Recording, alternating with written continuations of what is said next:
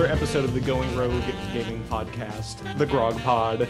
I am your Grog Potter in chief, Scott Berger, and I'm joined with my rogues gallery here. Grog Podling, Colin Smith. I'm glad to be here. This is Will. And today and in this podcast, if this is your first time listening, we're looking at somewhere around the top 100-ish roguelike games, each breaking them out kind of by year, and we're as dictated by our mystical and never wrong computer algorithm that has shot these recommendations out to us. And we're going to talk about them. We're going to complain, and we're going to learn a lot about game development history and why it was so hard back then. And before we jump in today's slate of episodes, the algorithm has recommended us to start at this year in the year 2012, which I think we're gonna come to the conclusion that game design has kind of come a long way since the year. And the fact that this genre of games is extremely indie at this stage comes with pluses and minuses. We were very blessed with our first two episodes of Dungeons of Dreadmore and Binding of Isaac to have two very well-established, very polished, I guess, games that have kind of really set a tone and standard at the time. As we move year by year through the decade of this rise of roguelikes, we'll kind of see this pattern mature and crystallize a little bit as to people when they figure out what a roguelike is and what are good and bad design principles for it. But the algorithm has dictated today for us to play three games from 2012, and those games are Hack/Loot, A Valley Without Wind, and a Pineapple Smash Crew. I think is kind of maybe a primer for 2012 after the world had ended. Steam at this time was still a big deal to get on, and all these games released prior to Steam Greenlight, which is a now shelved feature of Steam that was basically people voting on whether or not if they wanted this game to show up on the platform or not, which, as I think we all know, with community voting stuff comes with pluses and minuses about how that can be gamed and all that. But Steam Greenlight came out in July of 2012 of this year, but all of these games came out, beforehand. And so all of these were kind of a big deal to even get on the Steam distribution platform to begin with. And as another kind of primer before we jump into our slate of games today, this might be an all devs go to heaven episode where I think the three of us recognize that game development is a hard and laborious enterprise. And it's okay for people not to like a video game. But game design, like we said, has kind of come a long way since. I think we'll learn a lot about like the tools people were using at the time and how that kind of influences and maybe even limits their game design to some degree. But yeah, I think for any criticism we level at the games themselves, unless the devs really deserve it, and maybe we'll drill into that in future episodes, I think we can kind of all get behind that. The people putting their hard work into these games, we're not dunking on them specifically, but it's okay for us to criticize the product. You can make a bad game but still be a perfectly good person. Yes. I don't know about that. I mean, that's tough to say. I don't know if this distinction is required here. I think you have a shitty game, you're probably a shitty person. Am I right? Yeah, I definitely wouldn't want someone to judge my moral quality based off of my past work performance. Oh no, that's very true. Will's offering up his R code to the community to be judging by his moral principles, I'm guessing. Oh God. So let's jump into it. First game that we're talking about today is Hack/Loot, released April 5th, 2012. Released on Windows, Mac, and Linux, and later in 2014 for iOS and Android. And this is the 458th most popular roguelike game on Steam with 713 reviews, topping it out in the 86th percentile of roguelikes.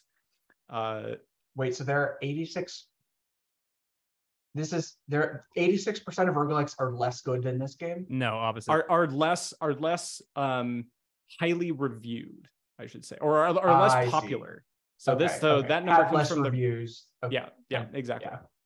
Yeah. Which is again a kind of shocking pointer to say that like there's a ton of roguelike games out there. Like that's the ranking specifically for games that have roguelike tags on Steam. So there's, you know, like we kind of said in previous episodes, like 5,000 of them. You wouldn't believe how much of that data set, which you can find on the website, has like basically no reviews. You know, people kind of releasing games out into the void, and you know, for various reasons having to do with like marketing and a saturated field and all that, people just not getting eyeballs on them, and a lot of recency bias too. Like I would guess the numbers are in there, I'm sure, but I would guess like half of all roguelikes have been released in the past couple years or so.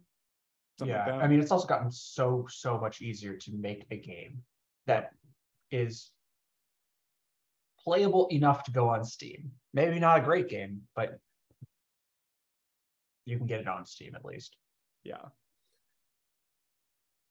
So this is Hack Slash Loot, is a top-down pixelated turn-based. I guess I would lump this into the traditional roguelike category. That sounds right. Yeah, you know, you're moving around in grids, you're finding tombs, you're picking up this is a game that I think really does what it says on the tin. You hack enemies, you slash them, and you loot stuff. You also blast them with magic or arrows, but that's basically the same thing. Yeah. This game was developed by David Williamson, who is a independent game developer from Manchester in England. And he used to run a podcast, I believe, that has not been running for a little while, but you can still find it online, called Pig Ignorant Gamers. I think we can kind of relate to some of that. But he's also released a whole bunch of like really tiny indie games on his itch.io site, oddball.itch.io, which I was kind of curious to dink around in to see like, oh, what other kind of games had he developed?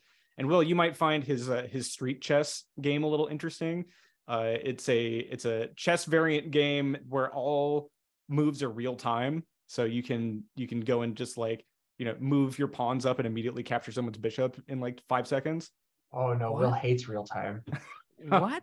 This is chaos. This is madness. I don't support this at all. The anti-beard scratching 20 days per. I want a game of chess where the board is like the size of a football field, and how fast or how well you play is dictated by like how fast you can physically move the pieces across this board. You're carrying them up, putting yeah, them on they're your like back. they're like 50-pound giant pieces you have to drag across the field. The true meaning of bronze and brain in this hybrid game, Colin. This is brilliant stuff. David Williamson, he got his programming start in the mid 80s on a Commodore C16 PUS/4, which I have no clue what that is. I'm guessing that's one of those, you know, ye oldie systems, but I was amazed that he was saying that it came bundled with like 20 games with it, which is kind of astounding. But I'm guessing back then, you know, the aspect of programming games into I guess I'm a little more familiar with the Commodore 64. Do either of you have much experience with that era of gaming at all? That's like when keyboards were first invented, or mice were first invented. Is that right? Yeah. I mean, I don't have any experience with that, but I feel like my most relevant experience is like trying to program games on my graphing calculator in high school, because I was too bored to do anything else. And, you know, you get like Pong and shit on there. Yeah, you didn't even have the QWERTY keyboard with your, what did you have, 86, 89? Well, no one had your full QWERTY keyboard. You weren't even allowed to use it on tests. Hey, I did until they caught me. But no, I think in conclusion, I don't really, Commodore is, I think, before any of our time. Right. but yeah, I think he wound up getting his start programming on those very early gaming systems. And he had been a hobbyist game maker for years. But the distribution and release at the time, very hard to do to a very wide audience. And at the time, Humble Bundle, I think, I'd forgotten this actually, but the Humble Bundle platform was pretty good at like kind of releasing these micro tiny indie games. So that gave Williamson a good platform along with Steam to be able to publish a game, quote unquote, for real. And he was saying it was kind of a nightmare to release on Steam back in 2012, but their staff were actually kind of helpful with getting him through the process, which sort of doesn't surprise me. So it kind of speaks to volumes, and I guess we'll come to this in a little bit for our later games, but like releasing games back then was not a trivial process. Williamson said that he was heavily influenced in the development of Hack/Loot by Colin. Do you know the tabletop game Eye of the Beholder at all? I've heard of it, but not played. Ooh, sorry. No, I have this backwards. Eye of the Beholder was what is it? It was an old-timey like turn-based game. If you find like screenshots or video of it, you can very clearly see like the influence to Hack/Loot with like parts of like inventory management and grid-based movement and stuff like that. But he was heavily influenced by that and tabletop D&D, which also kind of doesn't surprise me to some degree of, this being a very classic type of game where you have your standard classes of like warrior, archer, mage, and you're kind of going around dungeons and just like beating up monsters and getting more loot. D&D is obviously more involved and complicated than that, but you can kind of see where the aesthetic inspiration came from. He says in a quote, he'd been laid off shortly before working on Hack/Loot, so it was pretty easy to keep a normal work routine but keep working on his game. The things that used to make the initial release were a broken laptop, Blitzmax, and Photoshop elements. I did receive a lot of help from fellow indie developers, though. The indie dev community was probably the most helpful tool I used during development. Which is, a thing that we'll probably see as this podcast goes on, of like this kind of collaborative, helpful community of people that are really, willing to help out with these kinds of things. Williamson, I reached out to him for some of these quotes, because some of these really niche indie games are incredibly hard to track down for like, how was this game developed? What were sort of the challenges involved? And we'll put that up on the website grogpod.zone for you to read in more depth. But yeah, we were able to get some really great comments from David Williamson, as well as our Hack/Loot developer, which we'll get to in a second. Story in this game. How would we describe the story? There's like 6 different quests that you can go on. But for me, I didn't really know that there was like, I didn't get the sense that there was really much of a difference between them.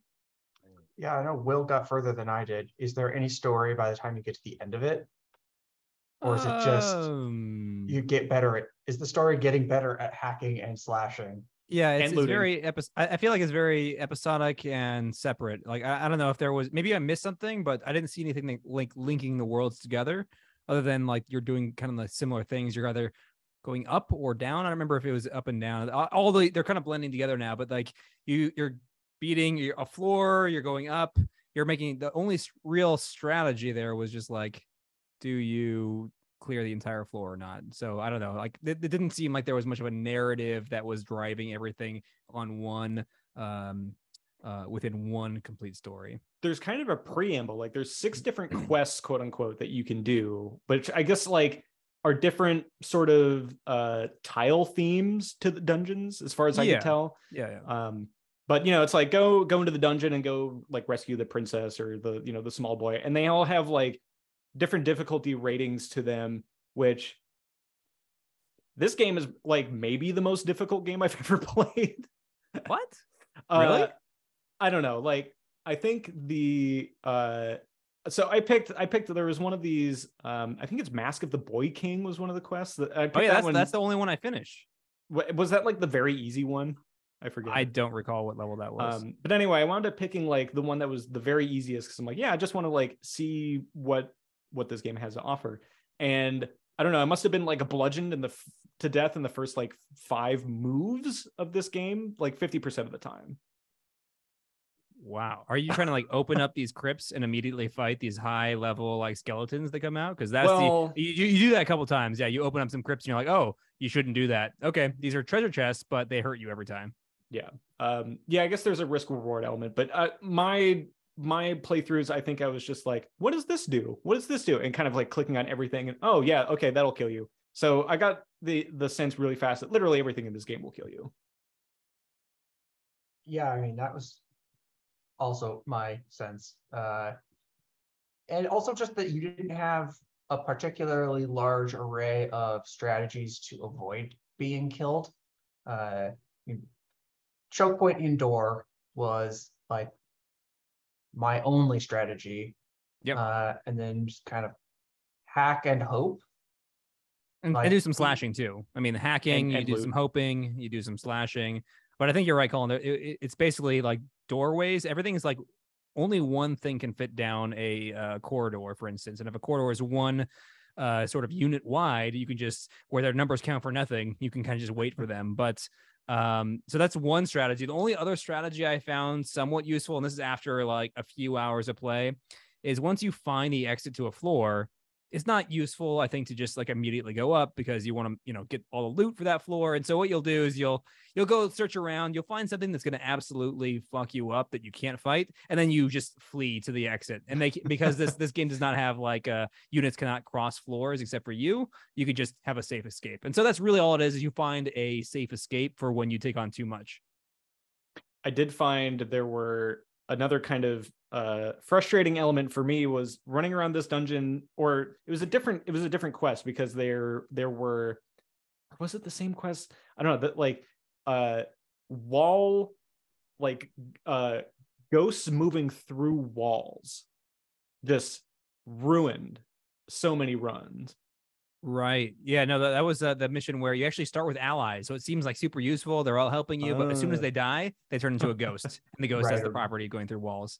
That really sucks to get, like, when you have enemies coming at you like that. There's an ability. You actually get that ability and travel through walls as a perk, which is an insta-win game. I think that's the only time I won was like when I got that ability through something. I think there's an interesting element in this game about how, like, this game really suits a category of roguelikes called coffee break roguelikes, which are games that are like designed to be played in, I would say, like less than 10 minutes or like less than 15 minutes of game time. At least it felt like for me that the main kind of through line to this was play a lot, die a lot, and by dying, that's how you unlock new characters. There's a very sparse but actually kind of interestingly useful wiki for this game that details like how many deaths you need to unlock certain character classes. And what's surprising is it doesn't go up linearly. Like, you don't get a new unlock like every 10 deaths. It's like after 10 deaths you get a new unlock, and then after like 12 deaths you get another one, and then after like, it's like the square. It's like everything that is a perfect square root. So like 9, 16, 25, 36. Wait, what do you unlock? I just never died then. I'm just so good at this game. I just you unlock, there's like 12 characters. 12? No. There's way more than that. There's like, well, because there's characters, and then there's classes on top of that. So there's a bunch of different unlocks, which I think is kind of, it's kind of a shame that you don't get to see that faster. Because I was like, the new characters that you unlock are very different than previous ones, and I think they kind of help to spice up the gameplay. But it just takes so many deaths, and I feel like dying in this game is super unpleasant.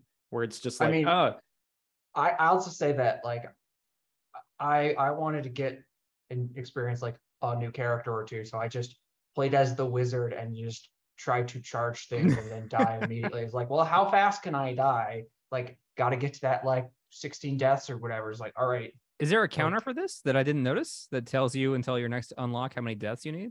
It Yeah, it's doesn't. like I didn't Oh, realize this was a dynamic. not I guess on- this was a couple not- weeks ago for me, but it's like a counter on the main screen, just how many times you died. Yeah. oh, okay. It doesn't say deaths until next unlock.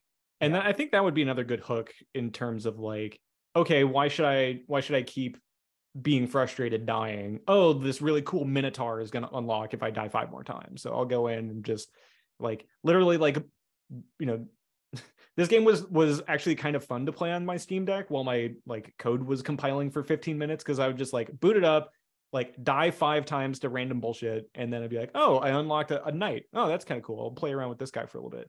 But other interesting things so you start off with 3 standard classes: a human Saracen, a woodland elf archer, and a human wizard.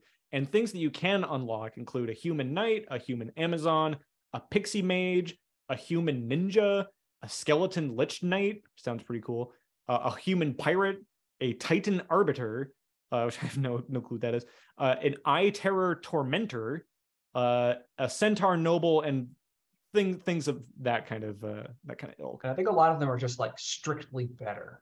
Yeah. Like it's not like putting points in different spots. It's like just starts with more HP and more attack. Yeah, this is all news to me. I only remember seeing the knight, and I thought it came with that because there was no like, hey, and congratulations, you got this new. It was just oh, hey, look at that one. I didn't see that one you get the before. knight very quickly. Yeah, and so that's after that's 10 deaths or something. I mean, this is a game mechanic or a component, just dangling. Just like expose what you want them to drive for in front of them, but don't give it to them until they complete whatever you're requiring. And it's just like that's an obvious thing.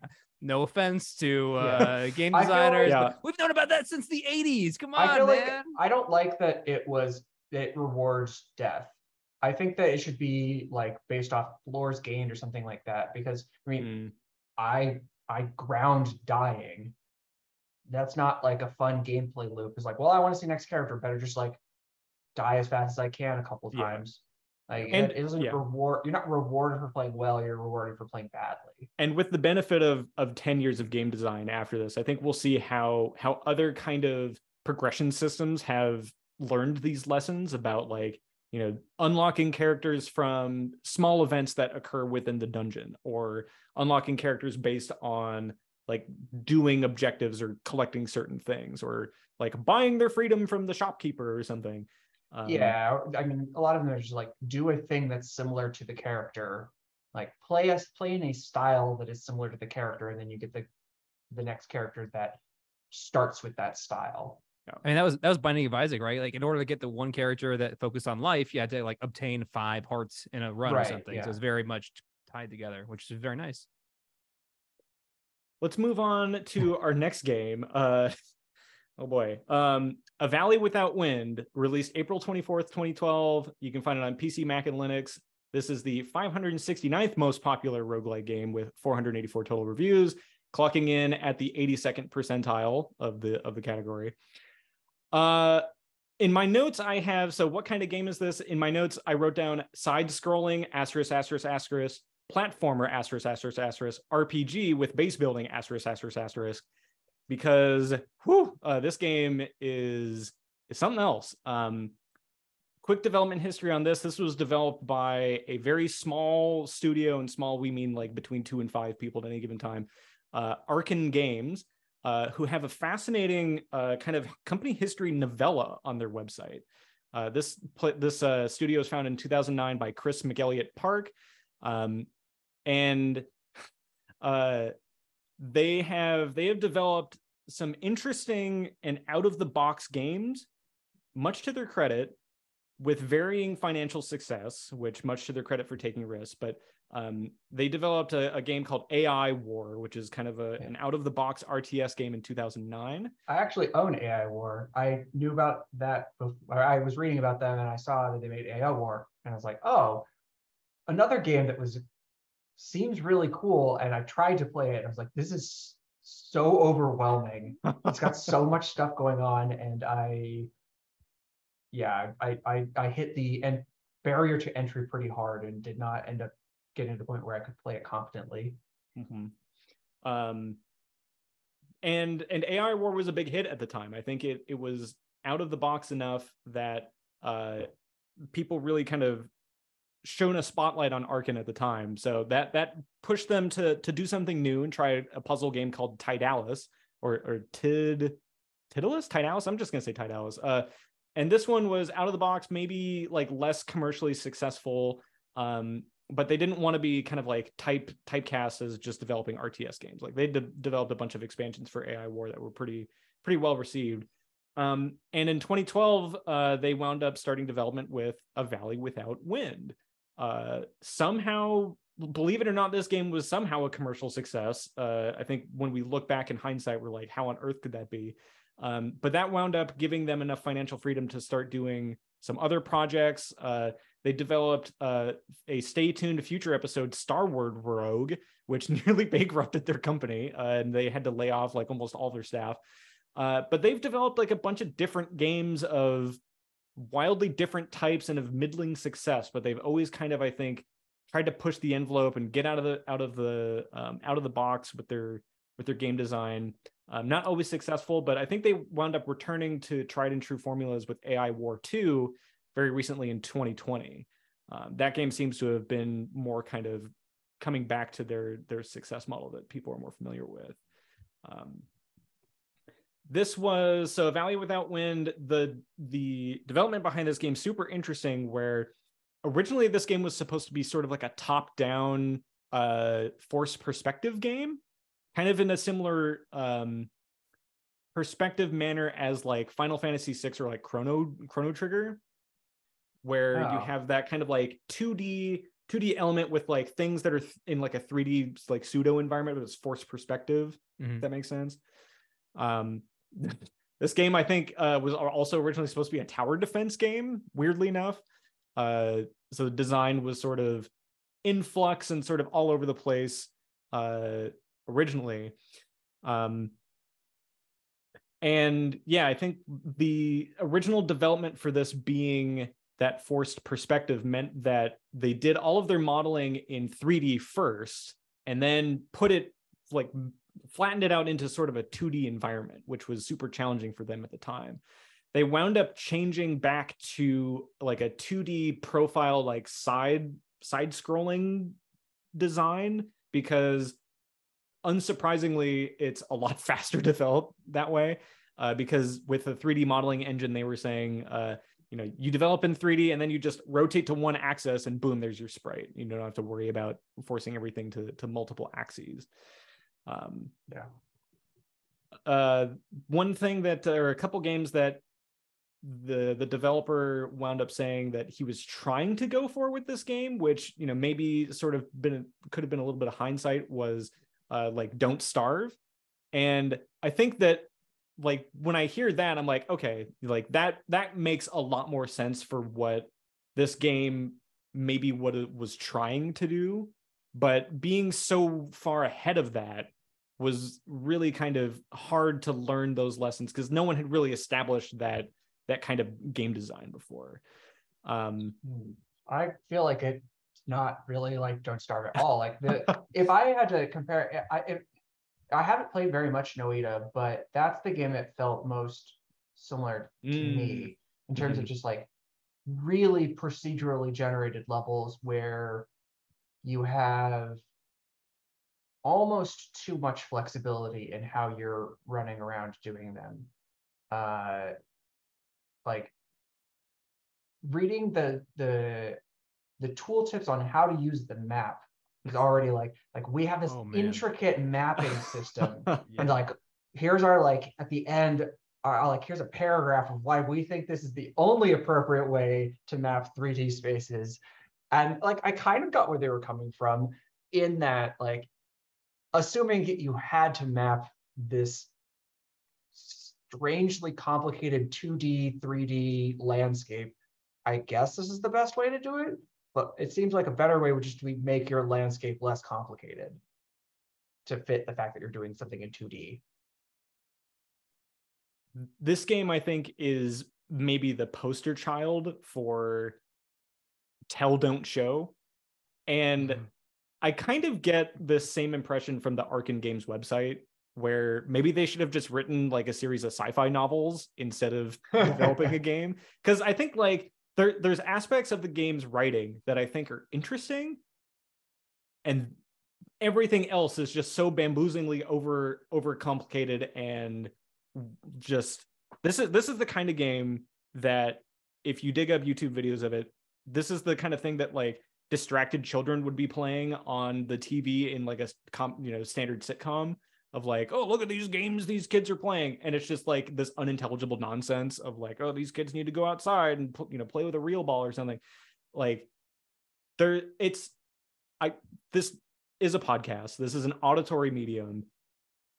I'm having an incredibly difficult time describing what this game looks like that doesn't involve the words clip art and just like, I think clip art's not quite right, but janky, and yeah, it's bad. It's fragmented motion, and just, well, go ahead, go on. Like the art styles were not all the same. Yeah.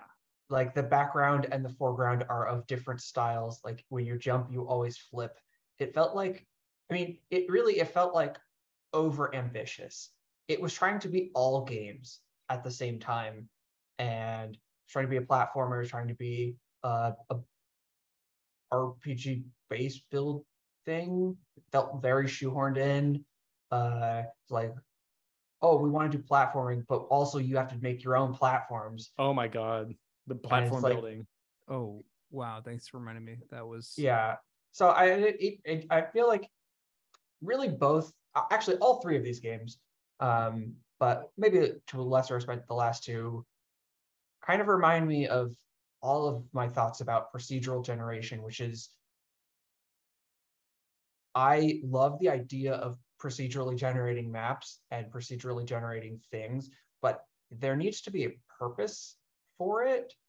Like, oh, unlimited maps. It's like, well, I don't actually need an unlimited amount of maps if they're all indistinguishably, they're indistinguishable from each other. Mm-hmm. Like there's no defining feature of any of them. I literally could not have told you if this map was the same as the map that I played 5 minutes ago. Like, is the procedural generation really getting you anything? Yeah. And I felt like the combat difficulty was, I felt like in order, like I did a couple of the boss missions, it was like, okay, you'll either do some weird cheese strat or you die. Or like very hurt. So it's all about like putting your platform down in a very specific way so that you can just kind of barely peek over the edge and shoot down at something or jump around. And the fact that none of the levels were designed by a human meant that you have to scale your difficulty to assume that that's the best way. People are going to cheese their way through whatever encounter. They're going to just, yeah, and it's an important kind of element of procedural generation that I think people had needed some time to figure out. Where, yeah, in Valley Without Wind, and I think with Hack/Loot also, like you have an environment that is like randomly generated versus like pre-built, like prefabricated elements that are then randomly like connected to each other. And those kind of prefabbed elements help to kind of guide, some kind of design through line for either a level or helping to kind of guide your progression for a system. We'll see this in like, later episodes like Enter the Gungeon, or even like you said with I think it's pronounced Noita or Noita, or I don't know how it's pronounced. It's Finnish, so I'm not sure if anyone knows how to pronounce it. But in that game, like similarly overwhelming with its size and scope, but feels a little more grounded in that there are like almost kind of like prefabbed like categories of areas that are then like randomly jumbled together. But yeah, you mentioned Don't Starve earlier, which I think is probably has a wider audience that maybe people have played that game, where it's like, yep, there's the grasslands, and that there's going to be a tunnel at some point, and like everything's in there. It's just a matter of like kind of seeing how it all is connected. I want to quickly talk about the opening text crawl for this game, Holy mackerel, which yeah. I think kind of really sets the tone. We'll time to see how long it takes for either one of you to start raising your hand before you get bored from me talking. It is the year 888. Reality Will is already you've already tapped out. Like all good games, you need I think this takes like 2 or 3 minutes to text scroll across. You don't have to read the whole thing before jumping in, but if you're interested in the story, got a paragraph gist. in. Yeah. But reality has just shattered. Wind blast snowfields have covered the world of Environ for centuries. Citizens in this age, reliant on their magic-driven technology, now find the world an alien place that seeks to devour them. Only glyph bearers chosen by the enigmatic Ilari are able to venture forth into the wind-swept wilds. They discover shards of time and space have slammed haphazardly together. I think that's what the environment design is. Industrialized cities from the 5th century lie in just abandoned ruin, crammed next to Bronze Age towns from the 1st century of the ancient era, in the shadow of robotic enclaves from a time after people. And this is about halfway Keeps going. feels like Jesus, it's this is like the frozen. most AI generated like storyline I've ever heard. This feels like a back explanation for we wanted to jam everything in. And so we had to figure out a reason, like lore-wise, that you could have all of the things. You would think so. And I don't I'm not tempted to test this hypothesis, but they say on Arkan Games' website, they say most of our games are set in a large, internally consistent, quote, Arkanverse. It's a really rich sci-fi landscape that spans a few trillion years of history and future, and which has ties to most of our games. They definitely should have been just writing a science fiction series. Yeah. That being said, like, I feel like we've been really just bashing on this game. I did not hate it as much as you guys did. Like, I liked it significantly better than Hack Slash Loot. I like just jumping around was kind of fun, and I appreciated the scope of what they were trying to do. And I mean, granted, I basically just ignored all of the lore and just didn't pay attention to it. And it was like, I don't know, it seemed like it was diverting. It like, minus like the boss combat, I felt like you could just jump around and you could just mindlessly do stuff for a while. Yeah. Probably not what the game developers were looking for as like a play experience, but there's a certain element of like overwhelming zaniness to this game that almost like the first like 20 minutes, I was just like, okay, yeah, like this is pretty insane. Like, let's see just how crazy it gets. And I almost kind of wish it got like more crazy, because you get some of these well, I guess like so gameplay wise, you boot up the game and you select from 4 heroes that, once you die, in standard roguelike fashion, you pick another hero, all from the Ice Age, but picking them with various attributes of health, attack power, and mana.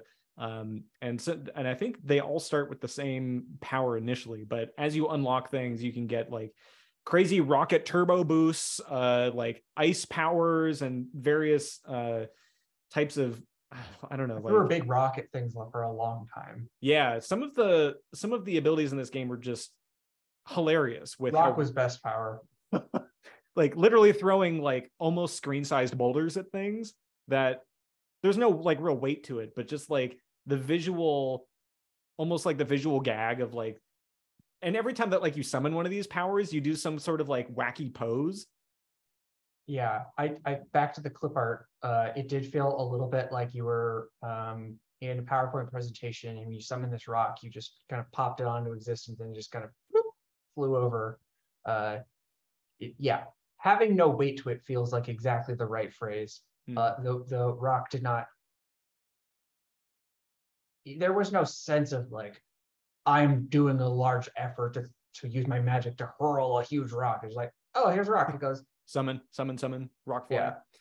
But yeah, gameplay wise, you start in a tutorial world that I think does like a pretty decent job of like explaining like what the hell is going on. There's all this stuff. Hey, don't worry. Like the pause feature in this game is very helpful. So you can just kind of like, okay, let's stop and take a second and just kind of process what's happening. But you eventually wind up coming to a town that you build out some more infrastructure in, and you fight like comically oversized robot mini bosses all over the place. That is just kind of adds to like the overwhelming factor of like, okay, I've just booted this game up, I'm going in blind. Holy shit, that's a huge robot. It's shooting all sorts of crazy stuff at me. I got to jump in between all these like fire blasts. Kind of a fun idea. And then as soon as I got to like some of the other realms, I was just like, I don't know. There's just so much stuff to keep track of. It's like the exact opposite of hack slash loot in that sense, where like that game was very minimalistic. This is very maximalistic. Yeah, it had a lot of stuff that you could try to do. And they were like, you have to love a game where there's a building in the town that's just like, what should you be doing right now? And you're basically just going to big old monocrystal, and it's just like, hey, I'm overwhelmed in the world, in quotes. Like, how about you magically tell me what I should do? It's like, yeah, they knew that they were going to need something to like give you priorities. But even then, it was still hard to know what you should be attempting to do. Like, you just go out on the map and do random missions and get rewards, but it did not feel like, despite having so many things, it did not feel like I had a whole lot of agency in terms of building things out. Really just like, you get what you get from these rewards. And maybe I just did not play for a long enough time, but how long did you play? 3 or 4 hours. Okay. I think that's 4 hours longer, or 3 hours longer than I could physically sustain playing. Right. No, I'm looking at my playtime right now, and so I feel disgusted that I can't even truly evaluate it beyond its surface level, because I have 39 minutes. I just couldn't take it. It was Never mind. too I only bad. have 2 hours into it, but it felt like 4 hours, I bet, though. Yeah. I almost went back to play it the next day, but I needed to get through my games. But well, speaking of getting through our games, let's talk about our last game for the episode today. Pineapple Smash Crew, released February 2nd, 2012, PC only exclusive. You can only find it on PC. This is shockingly the most indie out of all of these. The 1059th most popular roguelike with only 119 reviews, cranking in at a hot 67th percentile in the category. And this is a very I was almost going to say pixely, but it's not pixely. It is a twin stick shooter in a sense. Late 1990s arcade graphics. Yeah, I think that's accurate. Like N64, like large. It's 3D, but with not very many polygons. I think you really hit it on a head there, that this would be such a great N64 game. Oh yeah, this shit, I would have loved this. And honestly, I'm just go ahead and say it, I liked this game. Yeah. What? I thought this game was pretty I thought good. it was fun. I might play it in the future. So, I mean, it's the best of the three, to be sure, but of the three, I mean, of garbage. Sorry, no offense out there again. Well, let's real quick jump into a quick dev history here. So this was developed by Rich Edwards in Newcastle, England, our second English dev of the day, and from an early age, he wanted to make video games. He was really kind of just sketching out map ideas and characters from things like Sonic and the game Cannon Fodder or Desert Strike and like Streets of Rage. I think, but I've probably done the exact same thing in middle school. But he took more of an interest in sort of the art side, and he wound up joining a mid-sized game company in Newcastle and wound up getting familiarized with this engine called the Quest 3D engine. That was hilariously used a lot in like architecture visualization, but also a little bit for game design, which I thought was very interesting. He wound up using a lot of Maya at the time for 3D work and Photoshop. And he had looked into using Unity for Mac and Linux support. Would have loved to have Blender back in the day, I'm sure, but Unity, I think at this time was still in its infancy. So I think, it would make sense at the time to stay with the devil, for engine work and try to get it to work in there. He says in a quote, I found out about a business development scheme in Middlesbrough and called Digital City Fellowship that gives small grants to help startups, and luckily made it through the application process by showing them some game prototypes he'd made and talking about his ideas for Pineapple Smash Brew. He wound up taking this game to the indie games section of EGX, which I think is a game convention. And he had a connect there, David Hayward, who helped select that for the show. And the gaming magazine Rock Paper Shotgun wound up awarding Pineapple Smash Crew as their favorite game. David Hayward, his connect, encouraged Rich Edwards, the developer, to go to the Counter-Strike Global Offensive booth, which was like just launching at that time, way back when, if you can imagine, and mentioned to the reps there that, hey, I have this indie game, it just won an award. How would I go about getting this thing out on Steam? And they wound up, getting him connected and getting him help set up on the platform, which was super cool. This is another game that you can see clear inspiration from games that he was really inspired by, called Cannon Fodder, and the Sega Master System game called Gain Ground, which have very similar kind of game flows and designs to them, where you're kind of running around these environments and just blowing stuff up.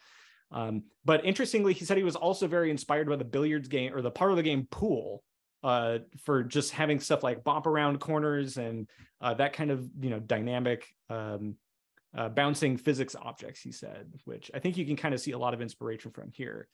He said in a quote, if you're solo, I'd try, in terms of like developing games, he has a very good quote here. If you're a solo game developer, I'd say try to get in a position where you're self-sustaining, either with a day job or working evenings/weekends, or if you can get any kind of business grant or arts scheme, or if you're lucky enough just to be living with parents.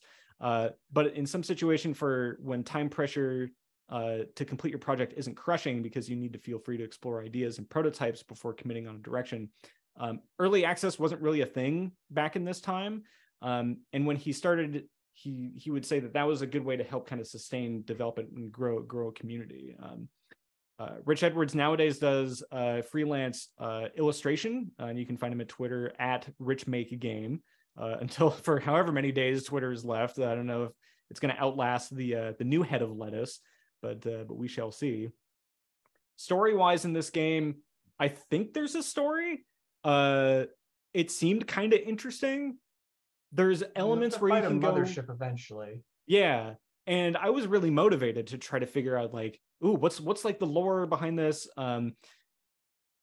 And this was something that it seems a little ancillary. I don't think it's really critical for the game. Yeah, I'm not sure that it's really a I don't think it's a game that is heavily based off of story. No, but the idea here is that you boot this game up, you are armored pineapples, question mark? I'm not quite sure where the pineapple bit comes from. They're not pineapples. At some point they comment about how they would like to eat pineapples or something along those lines, like just in the text that randomly displays. So I'm pretty sure they're just some kind of a creature that's got 2 arms and 2 legs and armor. Some like little yellow-headed Simpsons character, maybe in a giant suit of armor, which I think is kind of a fun character design.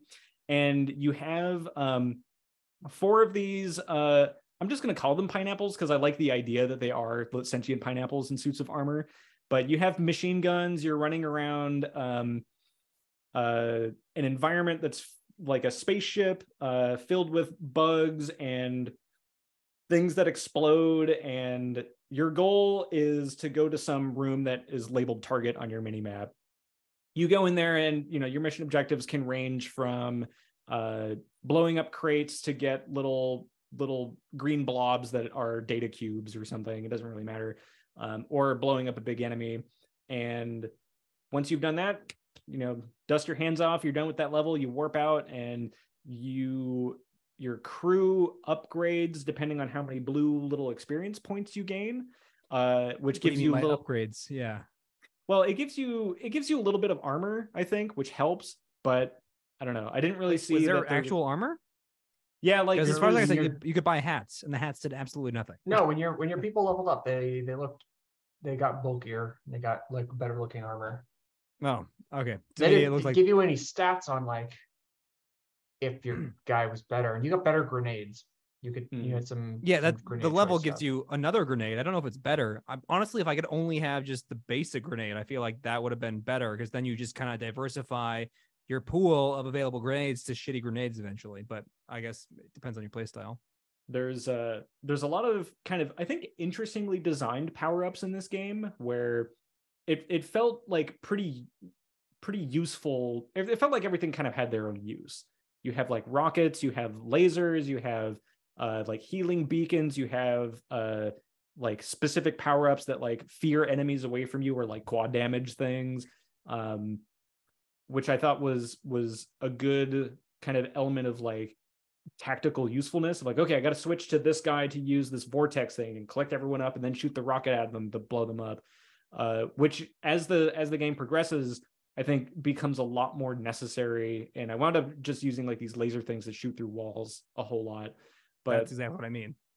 But yeah, I think that like this game had a pretty decent amount of weapon variety, a pretty decent amount of like enemy variety between like, I think there was like zombies on some of these spaceships. There's like little arachnids and robots and kind of everything in between. But I wish that the boss design here was a little more varied. Yeah, when you were talking about early access and how they didn't have early access then, this really does feel to me like a very good early access game. I looked at my stats. I played it for an hour, and I had like genuinely had a good time playing for an hour. I think this would be an absolutely amazing arcade game, like physical in-person arcade, like at a barcade type thing. It would be a great game for that. Mm-hmm. But I don't know if I could get, like, I could probably get another hour out of it of like true enjoyment. And then as far as I can tell, that's basically just the same boss every level, which. Yeah. And they get more armored as you go along through the story, which I don't know, like, I guess presents more of a challenge, but I just kind of found it more annoying, where you just have to like shoot between like the weak spots of the armor, and it just takes longer. Yeah, it just takes longer.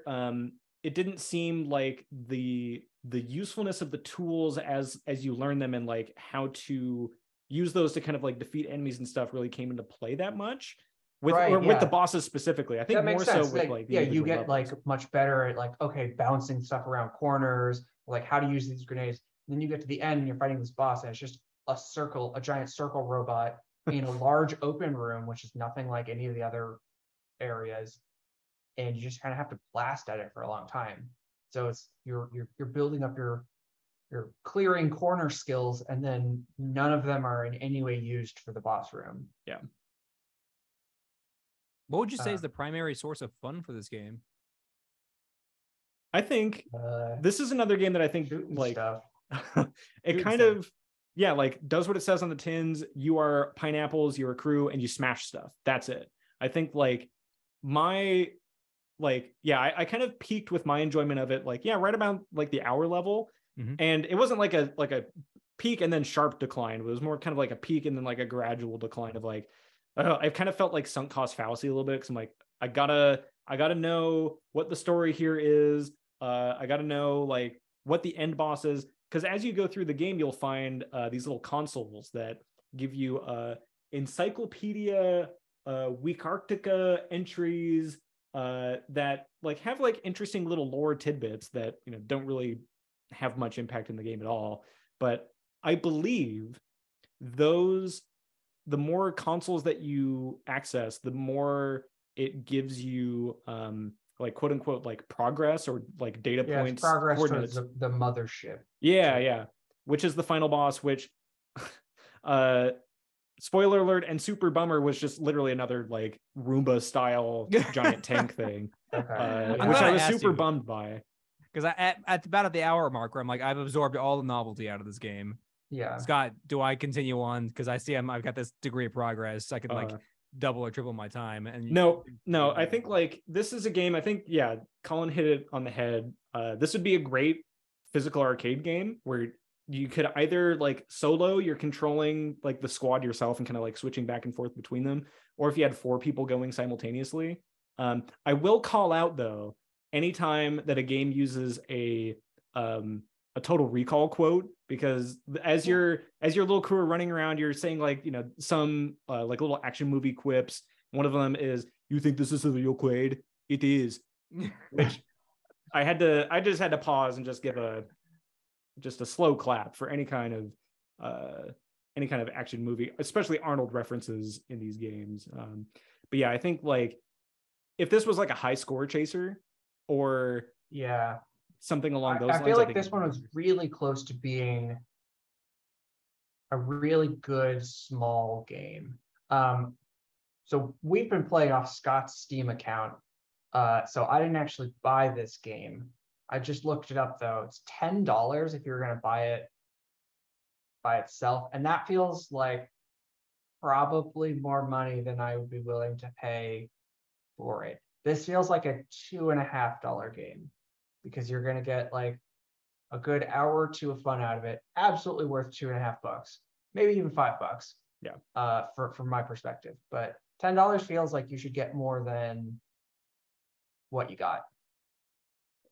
And I think to some degree, developers have to either set like sales schedules, or there's some kind of thing that requires developers to say like, oh, I'm going to set this game on sale to be X% off every so often or whatever. Well, except for Factorio, which Well, realizes their value. I don't know that I don't know this is on the same even spectrum as Factorio, but yeah, I think no, I'm just saying that that level that you don't necessarily need to have periods of discount. I mean, Arizona iced tea. Yeah. I mean, like they're Costco hot dogs. Well, Costco hot dogs can't go on sale because they're literally losing money on every sale. Right. Well, I mean, they could still go on sale, but is the loss leader at a certain point, they should probably just give away their food for free. They wouldn't lose more money. Not really. Anyway, I think this is the kind of game that's going for a different kind of audience or something like Factorio, though. Like, yeah. I could see booting this up, maybe not this exact game, but a game with mildly more content, a little bit more in terms of variability with upgrades. Like, you could upgrade all of the grenades and the rockets and stuff, but you still had the same basic gun the whole time. And I was a little disappointed that you never got, I mean, just the standard, like, oh, instead of just firing straight, now it's firing the 3 that spread out, or like, oh, now it fires slower but longer but more powerful. It was surprising to me that you never upgraded that. It seems like they focused all of their upgrade efforts on these like grenade power up one-time use things. But I could see a game that's substantially the same as this, just with a couple of tweaks, being able to be like, you know, once a month you come back, you play an hour, and you're just like, cool, fun, just getting a weird flow state. And I will call out that the soundtrack to this game is pretty bumping. I think I like the sound. The soundtrack for this was pretty great. It was it's actually the only game that we've played so far that I actually genuinely liked the soundtrack. It felt like it perfectly fit the like urgency of the game. Yeah. So, well, let's move on to our rankings. Each episode we do our due data diligence by ranking all of our games and compiling Google Sheets together to get the most authoritative data-driven list of the best games, of the cream of the cream, the top of the roguelikes. For me, I'm putting Pineapple Smash Crew at my new number 3 game. So behind Dungeons of Dreadmore, and I'm gonna put Hack Slash Loot just behind that. And maybe a little bit of controversy, I'm going to put Hack Slash Loot above Binding of Isaac, the original 2011 one. And then I'm gonna dump A Valley Without Wind at the bottom. I had a lot of fun playing Pineapple Smash Crew. I think there's a lot of positives, but I think like, yeah, if it was just like an arcade game, or if there was some arcade game that was like this, I could see busting this out for like a video game party or something, be like, oh, you know, we should play this until we all die or something. And the music helps it out a lot. I think there's a lot of good like replay value here. Hack slash loot, I can appreciate what it was going for. For me, it just felt like way too random, and just like I didn't have enough control over what I wanted to do there. But I think that it's more worth checking out than Binding of Isaac now, because Binding of Isaac Rebirth just chaos dunks on top of the original 2011 version of it, that there's for me no reason to go back to original Binding of Isaac. But for A Valley Without Wind, I think like this was something that I tried really, really hard to just like, okay, I'm gonna do it. I'm gonna buckle down, I'm gonna sit down, and I'm gonna try to read through this opening text crawl. And it was just like doing homework, and like just felt like such a slog. I'm happy that Arkan Games took the risk and it was a commercial success for them. But oh boy, I will not be playing A Valley Without Wind 2, which is the only way that you can buy this game is with like the double pack bundle, which I thought was kind of, I don't know how I feel about that, but I don't know that that's really going to draw me into that second one. I will briefly call out with A Valley Without Wind, if you want to get a good grasp on like the total gameplay of it, YouTuber Etherville, ETHERVIL, has a good YouTube playlist series on like doing all of the dirty work of playing this game, so I don't have to, and going through at least like one major boss fight to clear up a continent. So if you're interested in seeing how this game plays out to that point, by all means go and check his stuff out. That helped me out a lot with just being like, oh my god, I don't know if I can boot this game up again. Yeah, I mean, I feel like I saw maybe the potential of A Valley Without. I appreciated the raw ambition. I can imagine myself making A Valley Without Wind, and being like, I want to do it all, and slowly pulling back and being like, I can't do it all. So I have Hack Slash Loot as my new lowest game at number 5, because I didn't rank Binding of Isaac the original because I didn't play it. Right above that, I have Valley Without Wind, and then Pineapple Smash Crew is pushed down. Dungeons of Dreadmore is now my number 2 game. Wow. I liked it. I thought it was a fun game. I mean, granted, I got an hour out of it, but I had an hour of good fun out of it. And you know what? That's an hour. Anytime that you're having good fun for an hour, even if you're like, okay, I'm done with this, I think it took me 30 seconds to understand how this game worked. I got 59 minutes of fun out of it, and I can put it down and be like, great. I don't feel compelled to. I don't feel like I missed out. Like Dungeons of Dreadmore or some of these other games, I feel like I put work in to understand what was going on, and then I thought a lot, and that's good for many games, but sometimes it's nice to just shoot some stuff, have some fun shooting stuff. This is quite the opinion, Colin.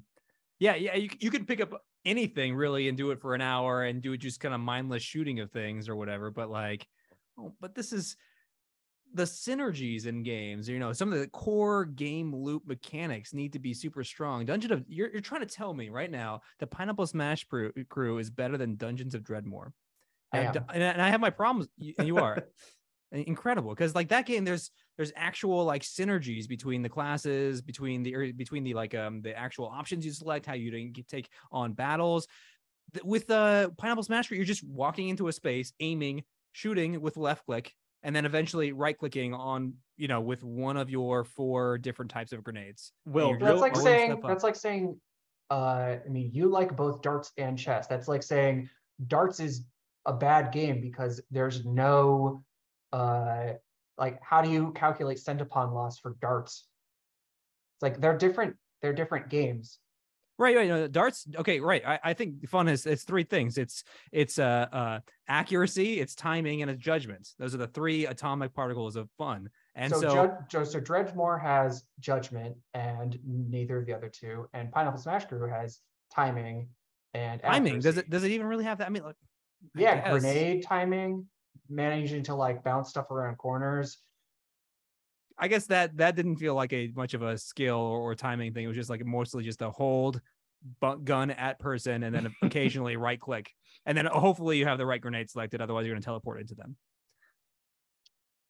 Pineapple Smash Crew felt like eating a bag of potato chips. And Dungeons of Dredgemore felt like going to the gym. Like, you get stuff out of it at the end. You might be a better person for it at the end. I don't know about that, but I enjoyed that bag of chips right now.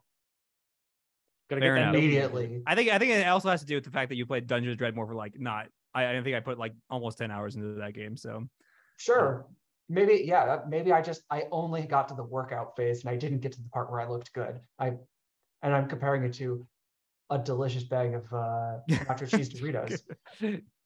My fingers are greasy and covered in cheese dust, and I'm like so satisfied. Versus the other time, I'm just sweaty. Well, I'm gonna just in summary, I'm gonna agree with. I think I'm just looking at our charts right now of everything lining up, and I'm agreeing with Scott. It looks like overall.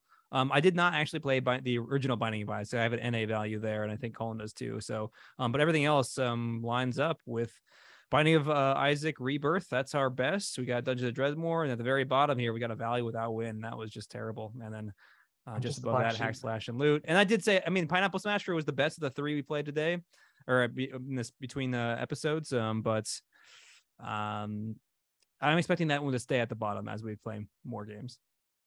Yeah, it'll be interesting to see how the rankings evolve over time. I'm curious to watch that standard deviation column to see what games we disagree on the most, and which ones maybe we agree on the most. But that wraps up our episode here on our first bundle of games with Hack, Slash, Loot, Valley Without Wind, and Pineapple Smash Crew.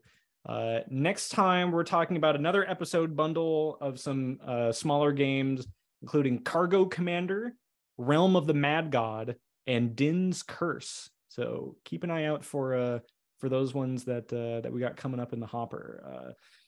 grogpodzone@gmail.com if you have some corrections that you want to send in to us. We love engagement baiting people, so we'll intentionally get stuff wrong just to make sure that you're writing in emails and engaging with the podcast. I think that about does it. Any final thoughts about our games for today? I'm looking forward to the next set. I'll say that much. You think I like Pineapple Smash Crew. I don't know, come at me. All right, we'll see you guys next time. Yeah, thanks for listening, everyone.